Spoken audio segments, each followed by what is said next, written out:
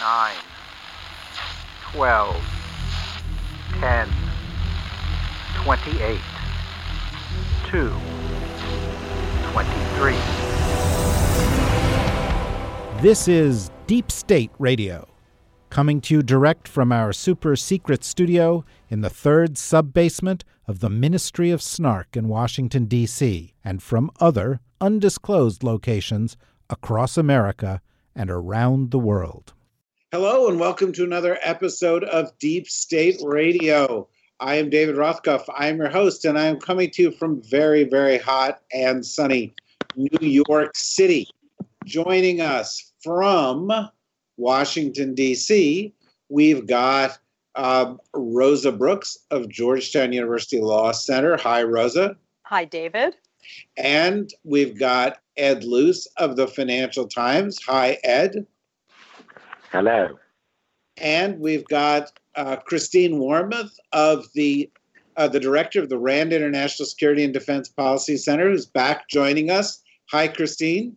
Hi, David. I'm actually in sunny Colorado Springs today. Nice. Very, very nice. And of course, farthest away, because she's just like that, is Kori Schake, who I think is in London, England, at her post at IISS. Are you, Kori? No, I am not. I am actually cooling my heels in Vail, Colorado, for the Clements Center for History and Strategy's fabulous summer teaching program for PhD students. Wow. So two of you are in Colorado, and you get credit for that, because apparently it's going to be a brutal heat wave on the East Coast of the United States. We won't notice, though, because we are going to be our heads in the cloud. We are going to be still in the midst of celebrating having done 200 episodes of Deep State Radio. We actually had the... Yay, amazing. We actually had the 200th episode last Thursday, but we thought we would celebrate it a little bit this week. We're also celebrating in some other ways. There's some discounts on membership. We've got a reader survey, which by the way, a listener survey we've posted out there, and I have to say we've gotten lots and lots of responses, and we'd like lots more, because we really want to be as responsive as possible in shaping future episodes of Deep State Radio. But we thought we would look back this week at what has transpired over the course of those 200 episodes, not in terms of the episodes, but in terms of the world. And we'd spend this first episode of the week looking a bit at what's happened in the United States since we did the first of these. And then a little later in the week, the second episode, we'll look at what has happened around the world, because a lot has happened. Just to give you a sense, guys, now help prime the pumps, we started all this in June of 2017. And to give you an idea of where the world was in June of 2017, in the weeks immediately prior to our starting this, James Comey confirmed that there was an investigation into Trump-Russia that was possible, and he was then fired. Mueller was then appointed special counsel. Manafort and Gates pleaded not guilty to 12 counts, including conspiracy against Trump. So did George Papadopoulos, pleaded guilty. Michael Flynn pleaded guilty. And there was a shooting in Alexandria of a number of members of Congress. This was like literally in the 3 or 4 weeks immediately before our starting this. And more important, David, let's not forget that was in my dog park. Yes, the shooting took place in Rosa's dog park, as she pointed out at the time. My dog was pretty upset about the whole thing. Yeah. Well, fortunately, they've the members of Congress have at least recovered since then, and one of them, at least, Steve Scalise, has really returned to being a very difficult person.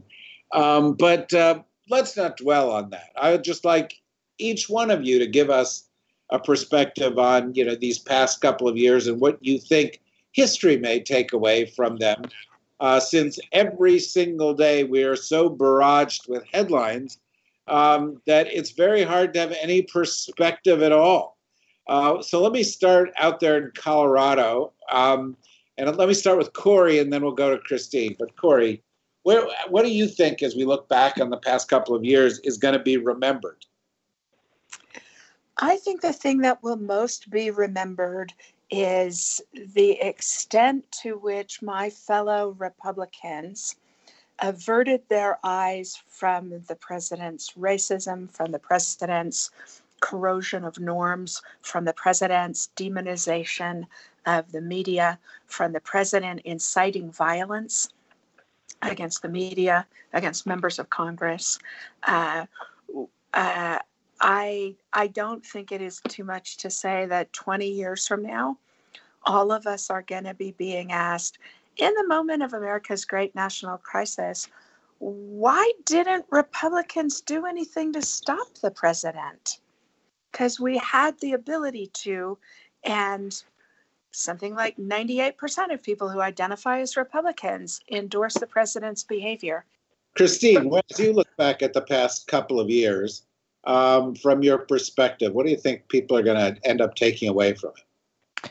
Well, related a bit to what Corey said, I'm struck by just how many norms in Washington in terms of how you run a government have been completely shed. And it's not clear to me that even if a Democrat is elected in 2020, it's not clear to me how many of those norms will be restored. Even relatively small things like the fact that we no longer have a White House daily briefing or any kind of a regular Pentagon briefing.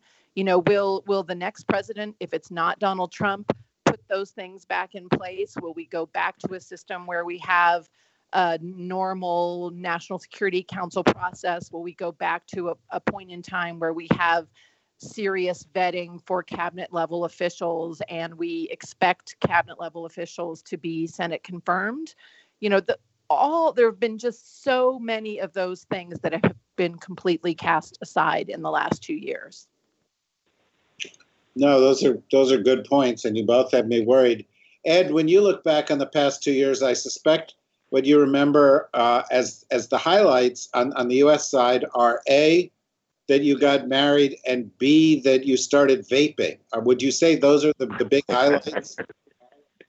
You're quite right. June 2017 was when I got married. So I was about to apologize for going immediately to the personal, but you preempted me. That was clever of you to remember.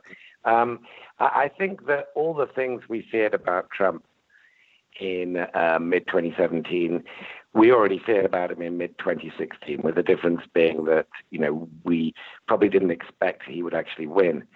So 6 months into his presidency, when Deep State launched, I don't think that the way it was panning out was a terrible shock, even though each event is a shock and each Trump sort of transgression is horrifying. We're still in that pattern 2 years later. The difference between then and now, I think, is that if you'd asked most of us then, will Trump stand a chance of being reelected in 2020?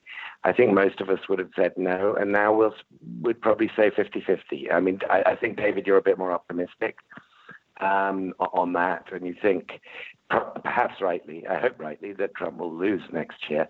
I'm less confident of that, and that would be my biggest surprise 2 years on, that actually he has a fighting chance of being a two-term president. Okay, guys, you're not helping my mood here. And unfortunately, I now have to turn to Rosa, who seldom, Rosa's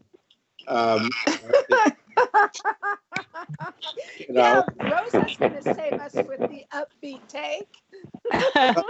I think Wait, so am I supposed to say something that has surprised me, or something that we know whether or not it surprised us? No, it doesn't have to be a surprise. I do think it's worth remembering that in the very first episodes of Deep State Radio back then, you claimed the title of the holder of the thorny crown of entropy, just as Corey claimed the title of the holder of the tiara of optimism. And so you've always carved out this space. And Special also niche.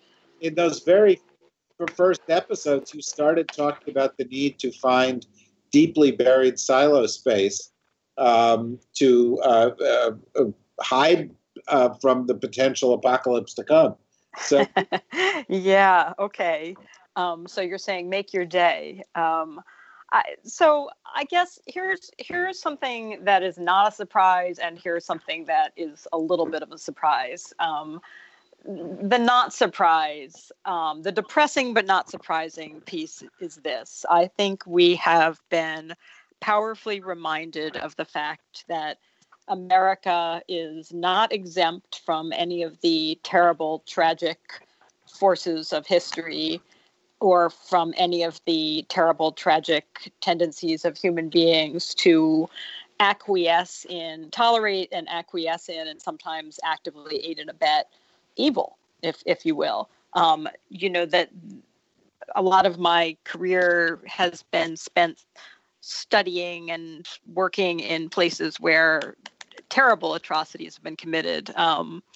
Civil wars and situations where you've seen mass torture, things like that, mass atrocities like Sierra Leone, Northern Uganda, the Lord's Resistance Army, the Balkans, and in studying things like the Holocaust and the Rwandan genocide. And it is always so tempting to think, well, but they're different from us. That kind of thing could never happen here. And no, we are not yet at the mass genocide stage. But I think we've had a really powerful object lesson in the last 2 years. And this goes to, Christine's point and Corey's points, which is that you can see that slide, that norm after norm is violated, all sorts of things that everyone said that couldn't happen, impossible, no, it'll never happen, it wouldn't be tolerated, happens, and it is tolerated, and it becomes business as usual. And each time, we normalize more awful stuff a little tiny bit more. And that's painful. I don't think it's not surprising, because if history tells us anything, it's that no society can claim to be immune from those forces, but it sure is depressing.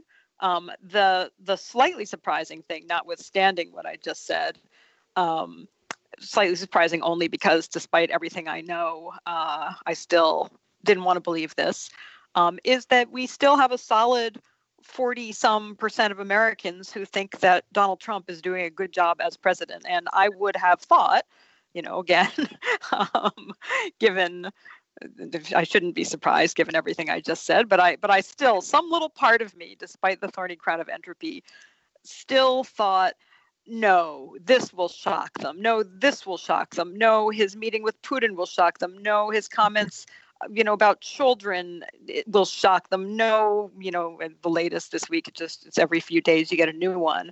His racist comments, his appalling comments about members of Congress who should go back where they came from. This will shock them, and it will shake off his supporters, and yet nothing shakes off his core supporters. And I still find that, on some deep level, I do find that shocking. Can I add one thing, which is Rosa called earlier than anyone else I know that all of us saying this has got to be the limit. This January of 2016, Rosa said, it is impossible to shame this president, and he's just going to keep doing what he's doing for as long as people let him. Rosa was the first person to understand that. Well, so Rosa understands the mind of Donald Trump. I don't feel good about that. Well, Rosa, See, the depressing thing is, if you spend enough time studying atrocities, then you're better prepared for Donald Trump. Yeah, it's very interesting. I was at a dinner party, a small dinner party on Saturday night, and the host was a psychiatrist, and very, very well-known, respected psychiatrist. And he said, all the psychiatrists around him think Trump's, mentally ill. And again, that's one of those things that would have been shocking years ago, but it's sort of par for the course at the moment. And he said, but the important thing to remember, which most people forget, is if you have a serious personality disorder, you're crazy all the time. It's not like it's sort of tunes in and out, you're always viewing the world in a distorted way. And in Trump's case, the way he always views the world is as an extension of himself. Nothing exists outside himself and his own needs. And that never changes day in and day out. And that leads in part to this litany. Christine, over the course of the past 2 years, one of the things that we've seen, of course, is what Kori is talking about, which is to say the GOP has remained pretty inert, and Trump's base has remained much as it was. I think he was at 43% approval rating on election day, and he's at 42% approval rating right now, despite all of this, despite in the past 2 weeks demonstrating that he was a racist and being accused of rape, and having a buddy of his being accused of being a serial sex predator, and so on and so on and so forth. But what has surprised you about the response of the Democratic Party to all of this? Well, on the positive side, I would say I've been pleasantly surprised at just what I would say the enormous amounts of energy in the Democratic Party and in people who, are supportive of the things that the Democratic Party has been traditionally associated with. So, separate from the official parts of the Democratic Party, I think it's been wonderful to see all of these groups, all of these podcasts, all of these nonprofits develop to try to advocate for restoring democracy and fighting for the people who are basically, being cast as the other by this administration. So I think, if there's one thing that makes me hopeful looking forward in the next 2 years, it is the level of energy and enthusiasm. And I think, frankly, the fact that lots of people, particularly younger people who weren't particularly interested in or following politics, are now doing it and doing it, with zeal. At the same time, the candidates, I see the Democratic Party still spending a lot of time and energy fighting amongst itself about policy details, whether it's healthcare, whether it's border security, whether it's education, instead of remembering that the first priority is Donald Trump is the president. And I do, when I look at the number of candidates running and the amount of time we're spending debating the finer points of these things, when frankly, almost any of the candidates would be dramatically better, in my personal opinion, than the current president. Kori, you just made a very brief comment there. I'd like to come back to you before going to Ed. You're a student of many of the institutions of the U.S. government, and they've gone through a period unlike any other in their history. More cabinet secretaries and senior officials have resigned in disgrace or in conflict than at any other time in American history. Some of these institutions have been put in a position where they were asked to stand up to wrongdoing and support norms, and they did it, and some did not. And I'm wondering, how do you think the institutions of the U.S. government have weathered the last 2 years? They have weathered them, I think, successfully. I'm actually really impressed at the extent to which, in particular, the FBI and the Justice Department have continued to execute their responsibilities despite barrages of attempts by the White House to politicize them.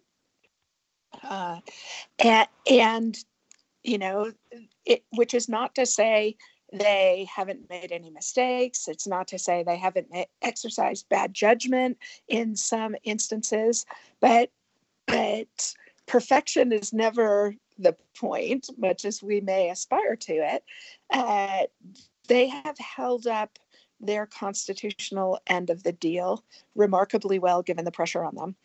I think during Secretary Mattis's time in the Defense Department, the defense establishment did quite a good job of preventing after a stumbling first start, when Secretary Mattis permitted the president to sign the travel ban at the Pentagon, thereby associating the American military with one of the sharpest edge, most politically divisive policies of the Trump era.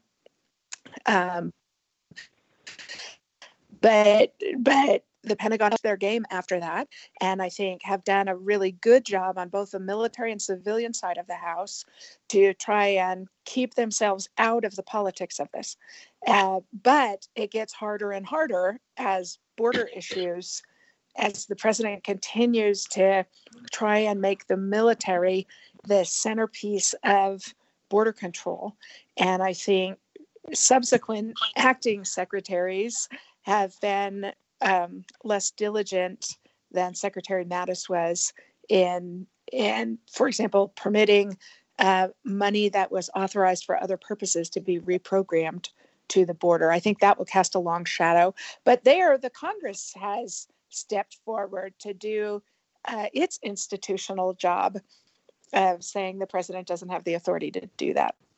The CIA, I think, is the unsung hero of the Trump administration, because as the Director for National Intelligence, he has continued to consistently support the judgments the intelligence community has come to and not allow the president to bend and distort those.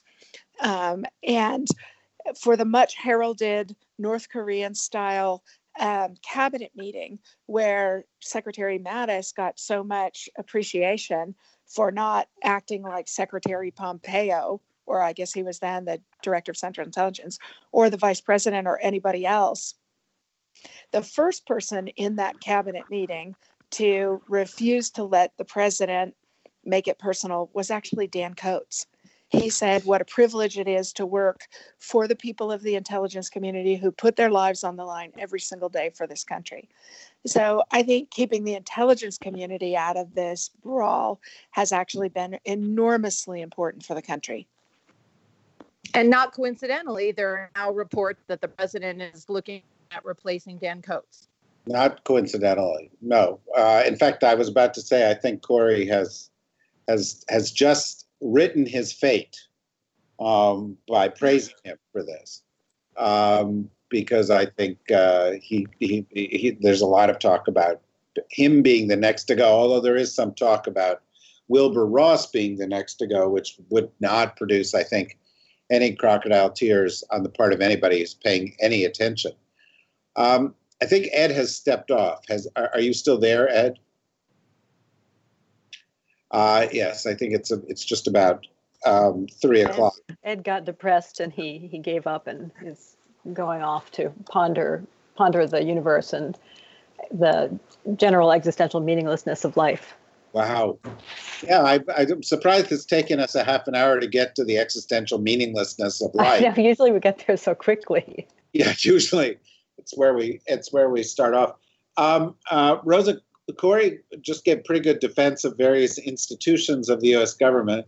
And as we sort of go for the next round, one of the things that I wanted to ask about is, what is the development that's most surprising to you? And I have to say, it's hard to pick because there's so much that's shocking to me. But one of them is the degree to which, particularly in the past 5 months, we've had an attorney general who has felt empowered to essentially systematically undermine the rule of law in the U.S. and obstruct justice as almost a policy priority. And I don't know that we even know the extent to which that has happened, the extent to which he may have pressured Mueller to end early, the extent to which he may be behind the pressure that led the Justice Department to choose not to pursue charges against the Trump organization approximately beginning 5 months ago. et cetera, et cetera. And I'm just wondering is that one of the big shockers for you? And if not, what is a big shocker for you? I don't think I could isolate out any single biggest shocker, precisely because part of the sort of dark magic of the Trump administration is that every time you think you've seen the most shocking thing, it then is eclipsed by the next terrible, terrible, shocking thing, which would have been the most shocking thing, which makes it, and people do get numb. I think we are in the middle. You know, as Corey said, right? History is going to judge us all, and the question is going to be, no, it's not going to judge the obscure ones of us. Those of us who we can. Yes, it will. Yes, it will. Yes, it will. Just as we judge the ordinary Germans, history will judge the obscure as well as the high and the mighty. Exactly right, Rosa.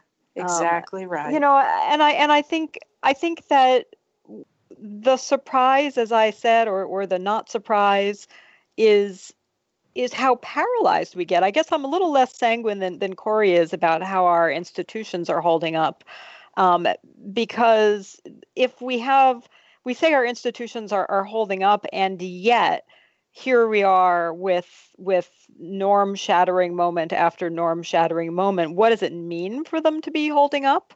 You know, to say that we can identify plenty of individuals, and we can, who have acted with integrity, it doesn't help us that much when the horrors continue, right? What good does it do us to be able to say, well, you know, Jim Mattis did a pretty good job, and you know, overall the FBI is doing a pretty good job.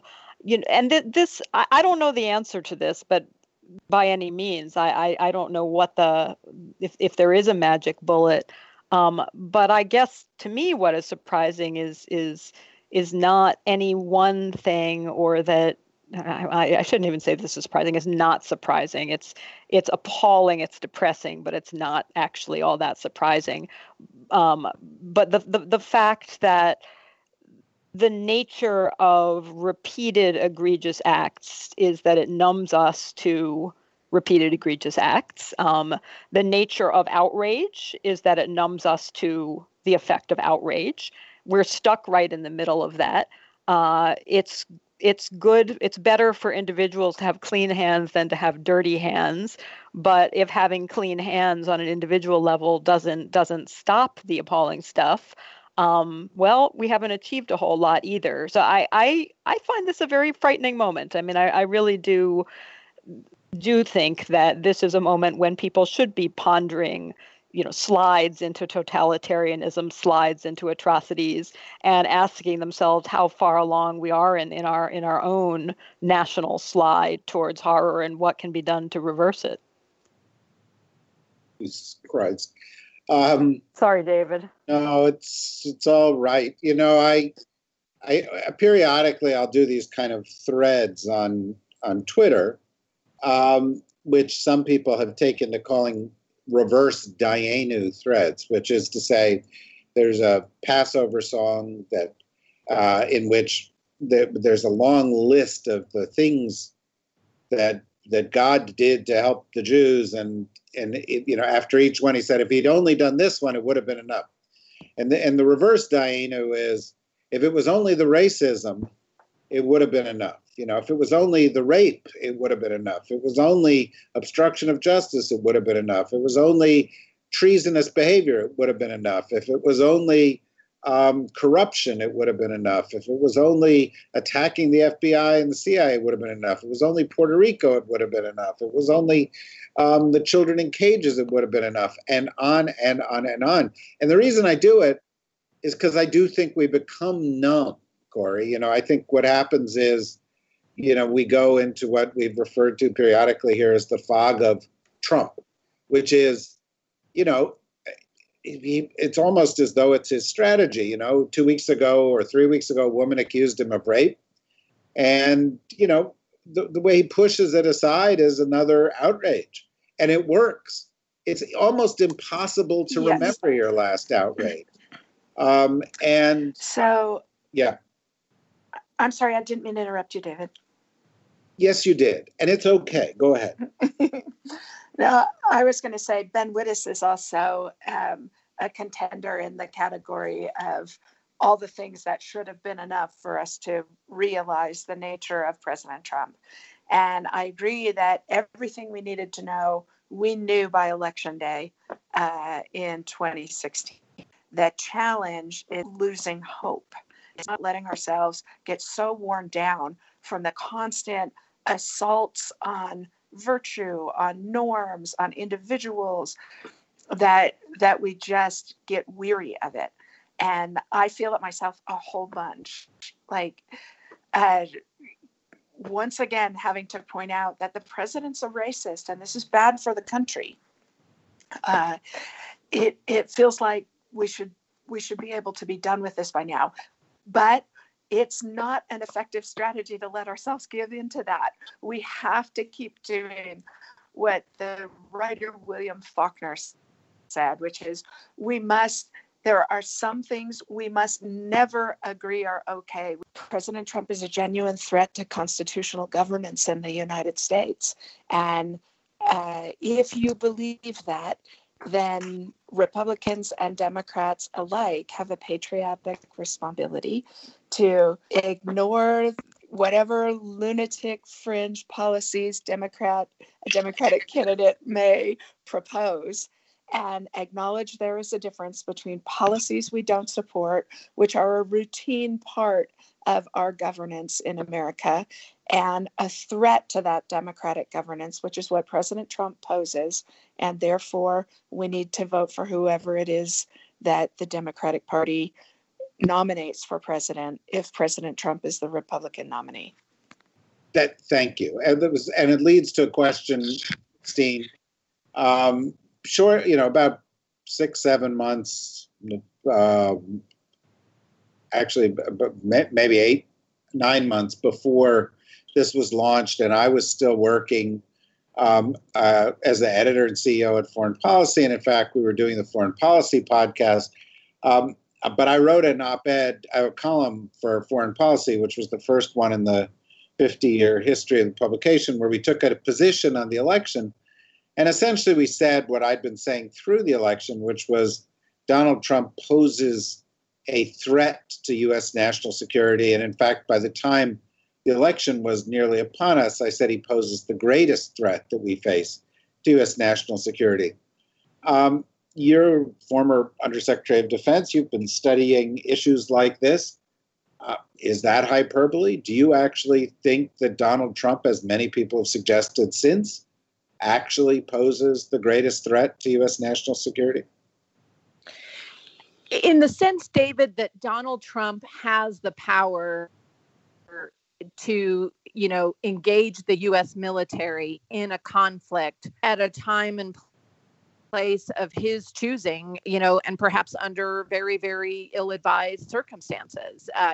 So he's certainly not the greatest threat when compared to, North Korean nuclear weapons, or, when compared to, Russian aggression in what it sees as its former sphere of influence. He's not a threat in that way, but in the sense that he doesn't seem to have any kind of a process in place that allows him to deliberate the risks and benefits of particular courses of action, that he doesn't listen particularly to his advisors, many of whom have, some quite a bit of experience.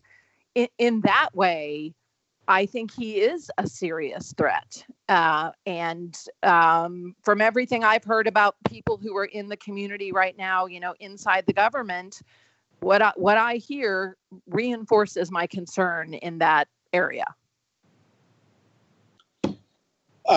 Rosa, same question to you, and it's the last question. We're almost done with this episode. But what's your sense? You've talked about the threat posed to the constitutional form of government. But what about stability? What about peace? What about the kinds of threats to our security that typically we worry about? In the international domain, or do you mean threats to the peace domestically? I mean domestically, but part of this is, you know, one of the things that I find just mind-boggling is that not only did the President of the United States, you know, collaborate with an enemy government in order to get elected, then try to cover that up, then obstruct justice, then defend that enemy government time and time again. But then we had an investigation in which the investigation confirmed all of that, despite its way it's been spun. And we're not even talking about that right now because we're on to other things. And because Trump has been successful in spinning the no collusion, no obstruction argument. But it seems to me that if your leader is picked by one of your leading enemies, that's a security risk. But then again, maybe I'm just gloomy. Well, so yes, I think we live in a scary world. I think there are all sorts of actors out there that are not waking up every morning thinking, how can I ensure the safety, prosperity, and stability of the United States of America? That being said, I think that I'm not that worried about some sort of external threat in the form of a military attack on the U.S. at this point, or some kind of global conflagration in the near term. Partly because in this one area, I think Trump's instincts are probably working in our favor. I think Trump is terrified of the idea of the U.S. getting into a military conflict, and has in fact done his best within the limits of his capacity and sanity and so forth, to pull back whenever it looks like we're getting too close. Now, granted, the only reason we've gotten as close as we have has been because of his own irresponsible actions and rhetoric. But nevertheless, I think his strong instinct is to try to keep us out of conflict. And given everything at this exact moment, that is probably more of a good thing than a bad thing. Much more of a good thing than a bad thing.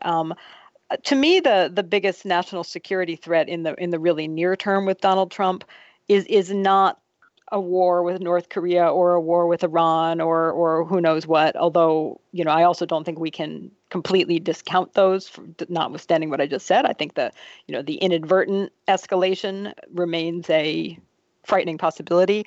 But to me, the scariest thing is.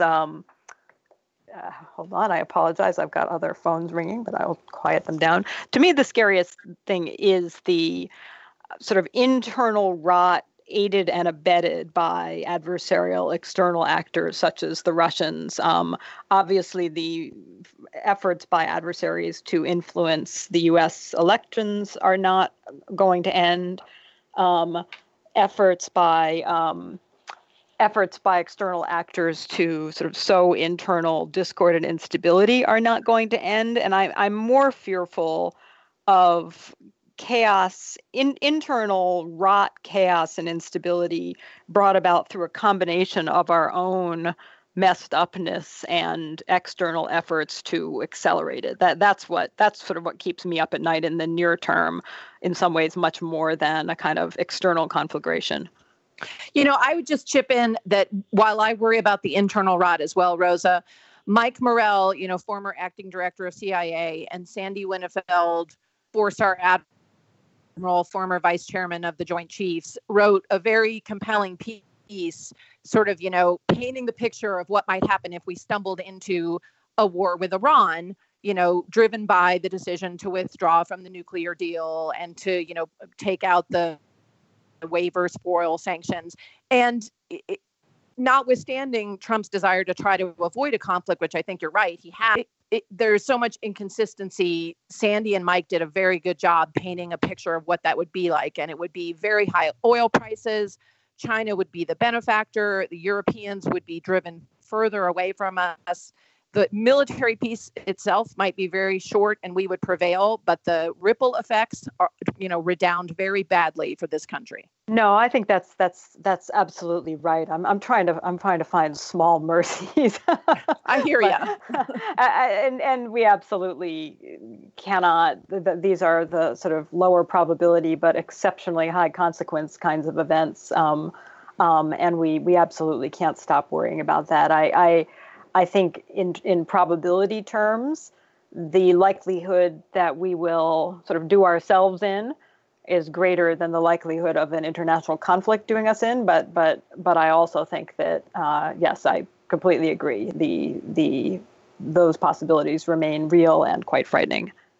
Yeah. Now, having said that, in probability terms, the likelihood that you would have suggested in, I don't know, the late 90s or even 2010, that we'd elect a reality television show host as the president of the United States who had no experience in government and who was patently corrupt and odious in every aspect, you might have thought was fairly low also. So I think we have to consider that those low likelihood events do happen, which was kind of where you started. We've run out of time here on this episode. On the next episode of Deep State Radio, we're going to talk about what's happened in the past 200 episodes, the past 2 years, in terms of the rest of the world. And I encourage you to join us because not everything happens with regard to the United States. And we're nowhere nearly as narcissistic as the president of the United States, no matter how narcissistic we are. Having said that, if you want more from us on these issues or our other pods, go to the dsrnetwork.com. And I think a great way of marking the 200th anniversary of Deep State Radio would be for you to, go there, fill out that questionnaire we have. We also have a discount on membership now. That's a result of achieving this milestone. So this is the best time to go and sign up and become a member and support this kind of discussion. Clearly, given the news, given everything we've talked about, it's something that's needed. Unfortunately, we're every week, every episode, able to bring in the very, very best, smartest people that I know. And that, of course, includes Rosa and Corey and Christine and Ed, who left us a little bit early, to whom I extend thanks for this episode. Thanks to all of you who've tuned in. Join us again next week next episode on Deep State Radio. Bye-bye. Deep State Radio is a production of the Deep State Radio Network, a division of TRG Interactive Media. Our podcast today was produced in cooperation with Goat Rodeo Productions and was supervised by Ian Enright. Join us again for another episode of Deep State Radio. If you don't, we know where to find you.